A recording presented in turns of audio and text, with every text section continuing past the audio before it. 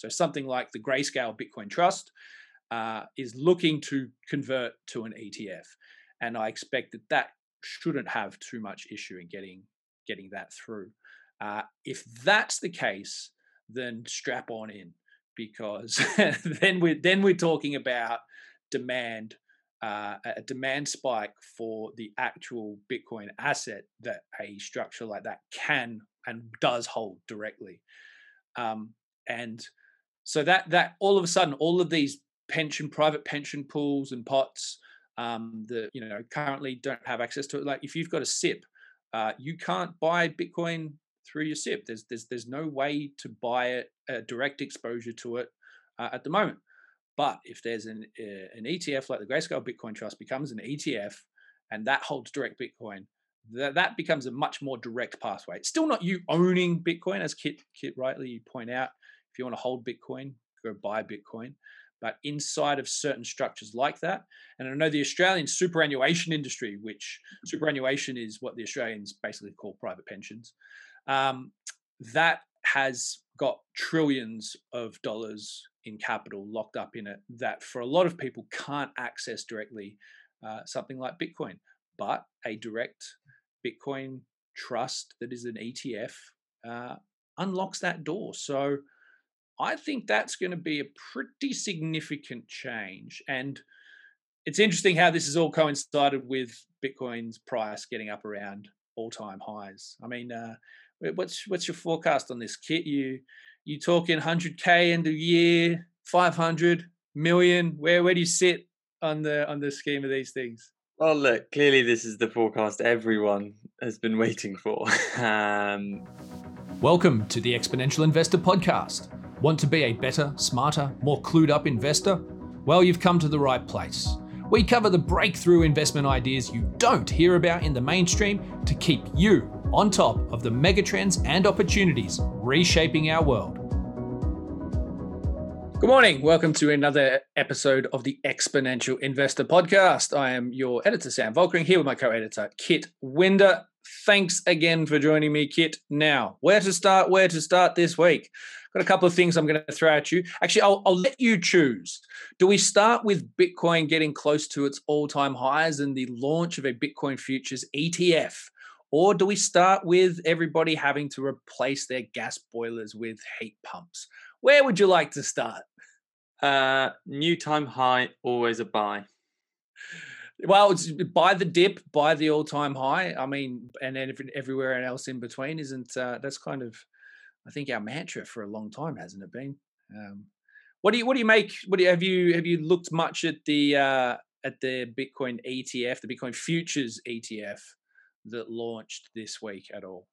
Yeah, there's some nice stuff going on. So when I first read about it, I thought, oh, cool, it's an ETF that holds Bitcoin, but it's not. It's an ETF that uses cash and derivatives to mimic the price action of Bitcoin. So I don't understand what the point of it, except for getting around various legislations or regulations. Do you? Okay, actually, what I do understand, I guess, is that when the price of something goes up, the financial industry wants to somehow monetize that for their own benefit, and so launching products that essentially piggyback it is what they do. So that's pretty much what this seems to me to be. There's presumably some demand for this structure of product for regulatory reasons in terms of who is allowed to therefore hold something that looks like Bitcoin. If you want to buy Bitcoin, then buy Bitcoin. Don't buy it.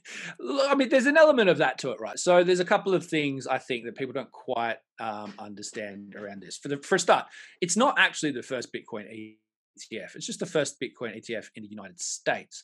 And you're right. So it's a derivatives based product. So it's Bitcoin futures. It is not actually holding physical.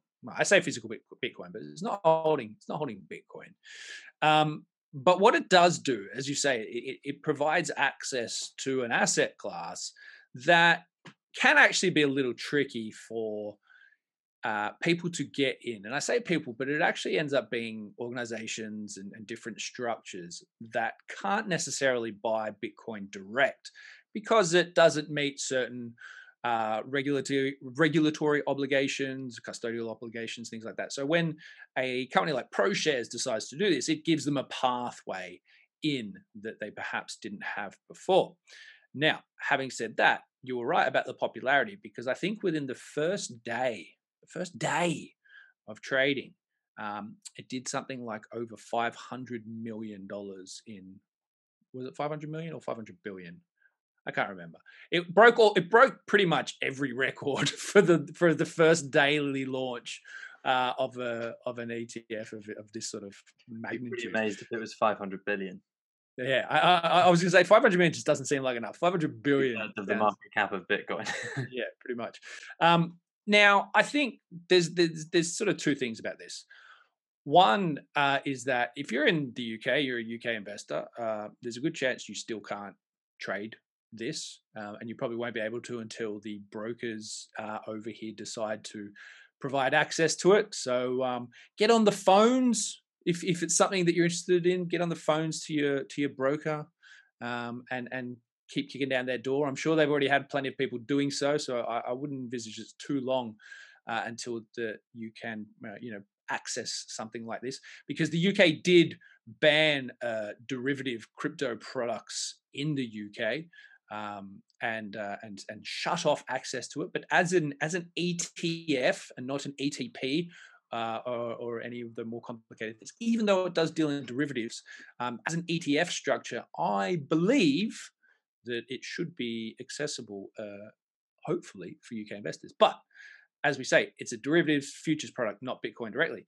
But what is on the way is that now that that's trading, it's somewhat cleared the pathway for a ETF that does hold Bitcoin directly. So something like the Grayscale Bitcoin Trust is looking to convert to an ETF, and I expect that shouldn't have too much issue in getting that through. If that's the case, then strap on in, because then we're talking about demand, a demand spike for the actual Bitcoin asset that a structure like that can and does hold directly. And so that all of a sudden, all of these private pension pools and pots that currently don't have access to it. Like if you've got a SIP, you can't buy Bitcoin through your SIP. There's no way to buy it, direct exposure to it at the moment. But if there's an ETF like the Grayscale Bitcoin Trust becomes an ETF, and that holds direct Bitcoin, that becomes a much more direct pathway. It's still not you owning Bitcoin, as Kit rightly point out. If you want to hold Bitcoin, go buy Bitcoin. But inside of certain structures like that, and I know the Australian superannuation industry, which superannuation is what the Australians basically call private pensions, that has got trillions of dollars in capital locked up in it that for a lot of people can't access directly something like Bitcoin. But a direct Bitcoin trust that is an ETF unlocks that door. So I think that's going to be a pretty significant change. And it's interesting how this has all coincided with Bitcoin's price getting up around all-time highs. I mean, what's your forecast on this, Kit? You talking 100K in the year, 500 million? Where do you sit on the scheme of these things? Well, look, clearly this is the forecast everyone has been waiting for. What does Kitwinder think the Bitcoin price will do? No, I mean, I think it's curious that when big news like this comes near to a sort of, or after, or late into a sort of little bull run. So the Coinbase IPO, for example, kind of marked a short-term top in the Bitcoin price, and again, that's sort of a reflection of the maturity of a cycle where the financial markets have had time to gear up and try and monetize this thing. So I think back in 2017, it all happened very quickly. It all happened so fast.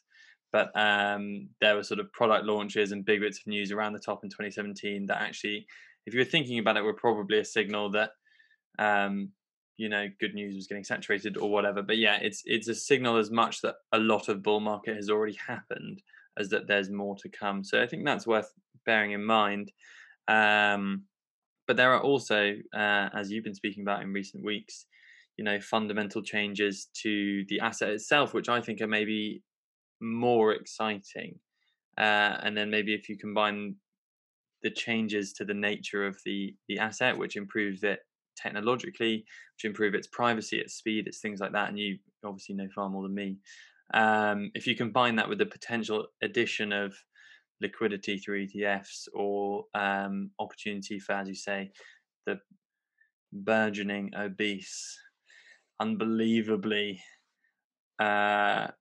weighty tax burden that is the global pension system, to that, then you have a pretty potent combination. I've always been a sort of cautious person, and I always just advocate people being interested in doing what they can and learning about it and putting it as part of a sort of wider diversified strategy. And that sort of remains the same. You shouldn't be super bullish or super bearish on Bitcoin. You should just sort of include it in your thoughts and include it in your portfolio. And that's like the most boring advice ever. So that's why people pay for your work and not mine, I guess. I don't think it's quite as clear cut as that, but you're right. And look, the thing is, I think this comes against the backdrop of a number of factors. So it's quite easy for everyone to say, oh, the price has been pumping because of the ETFs. I say that's certainly a factor of it, but you're absolutely right. The fundamental upgrades to the core network, to just the function of how Bitcoin operates, that as well is certainly a backdrop of that, and I think an increase in the value of the network itself, and hence Bitcoin. And it also continues to come in, a backdrop of, inflation, which is continuing to creep more and more into global economies. It's now seeming like there's an appetite amongst investors and the wider market, understanding that the central banks are going to have to probably increase rates, which is something I've been saying for a while, that they've got no other option, but they have to put rates up if they want to keep inflation under control. Otherwise, we'll see double-digit inflation before we know it. They've got to keep rates down, otherwise they're going bankrupt. Wow. So this is the dilemma, right? And this is why I think this continues to paint a pretty promising picture for something like Bitcoin, because they're damned if they do and they're damned if they don't when it comes to the current global financial system and monetary policy and what they decide to do or decide not to do. And then yet at the same time, however many billion it was gets announced this week to continue to push the green transition, and the great headline grabber that everyone's going to have illegal gas boilers and they're going to have to be replaced. I mean, is it that clear cut? Is it as simple as right, it's literally going to outlaw gas-fired boilers? Everyone has to have a heat pump. And if so, I know you guys have been looking at an area. I think you've been looking at a specific company in that area as well. How's that sort of going off the back of all of this? Yeah, so in the, or I guess on our buy list or in our portfolio of recommendations, we have a heat pump stock, leading European company, high quality products, basically a leading company in that field, and it's going well so far. We think the company is essentially excellent. It's a sort of quality approach to investing, and then thematically, yeah, the direction was pretty clear for heat pumps over gas boilers in terms of the energy efficiency they can offer. And then there's the hope that, or the expectation that as an industry like heat pumps scales up, you get two advantages, which is technological improvements and economies of scale. And those sort of combine to drive costs lower. So at the moment, it's something like a heat pump might cost around 10 grand. And so what the government in the UK has done is offer a £5,000 grant, so halving the cost maybe of a heat pump, depending on what you're using it for, and also then making it cost equivalent to a gas boiler. And then every year after that, the heat pump is more efficient, so you save money on your electricity bill. So the upfront cost has reached parity with this new subsidy, and then the ongoing costs are cheaper. So it's sort of what electric vehicles have, where their upfront cost is slightly higher and their ongoing costs are much lower. So over the lifetime, it was already cheaper, and that was true for heat pumps as well. But most consumers probably struggled to think about their boilers with a 15-year levelized cost analysis. And most people don't necessarily live in one house for. Oh, well, I say most people. I don't actually know the numbers on it, but I'd be surprised if people stayed in one house for 15 years. Exactly. So it's a pretty good policy. I think do you remember? Oh, there was a government policy earlier this summer. I can't remember what it was, but it was sort of threatening that you couldn't go into restaurants and clubs and whatever without a vaccine, sort of hoping that they wouldn't have to enact it because everyone would then just get a vaccine and then you don't need the policy. I would imagine that the no gas boilers by 2035 thing is maybe along similar lines. The hope and the expectation within large parts of that industry or within government circles is that the technological improvements of heat pumps and the way the world is going mean that it will be unnecessary to outlaw gas boilers in 2035 because it will be the natural choice for every new building. The subsidies will have encouraged enough people to swap them out in the meantime, that by 2035 the picture will be so different that outlawing them won't be necessary. Yeah, I get that feeling as well, as that the shock factor of illegal gas boilers now is far greater than the actual reality of by the time we actually roll around for the next 10 years. So getting a heat pump will be just like replacing a gas boiler with a gas boiler today. Yeah. So yeah, I think there's certainly an element of beat up about it, but like you say, there's it's pretty clear that if that's going to be the direction of how things go, that there are going to be stock market opportunities to play it as well, which you guys are clearly all over as well. I just wanted to wrap up today with just one final thought. I don't know if you've looked much into it. I certainly haven't, but maybe this might be something we look at for next week or in the future. But the copper market at the moment seems to be a little bonkers. I'm not 100% sure if that's a byproduct of everything we've just said, or it's just the next metal to start to fire off. Any sort of insight as to what's going on there at the moment? Yeah, to an extent. I mean, the extent to which it's going to be crucial in the rollout of the energy transition technologies that we've talked about regularly on this podcast over the past few months, solar and wind power, energy storage, electric vehicles, and the rest is sort of pretty well known. So there's a huge and very compelling demand story over the next couple of decades, really, for copper.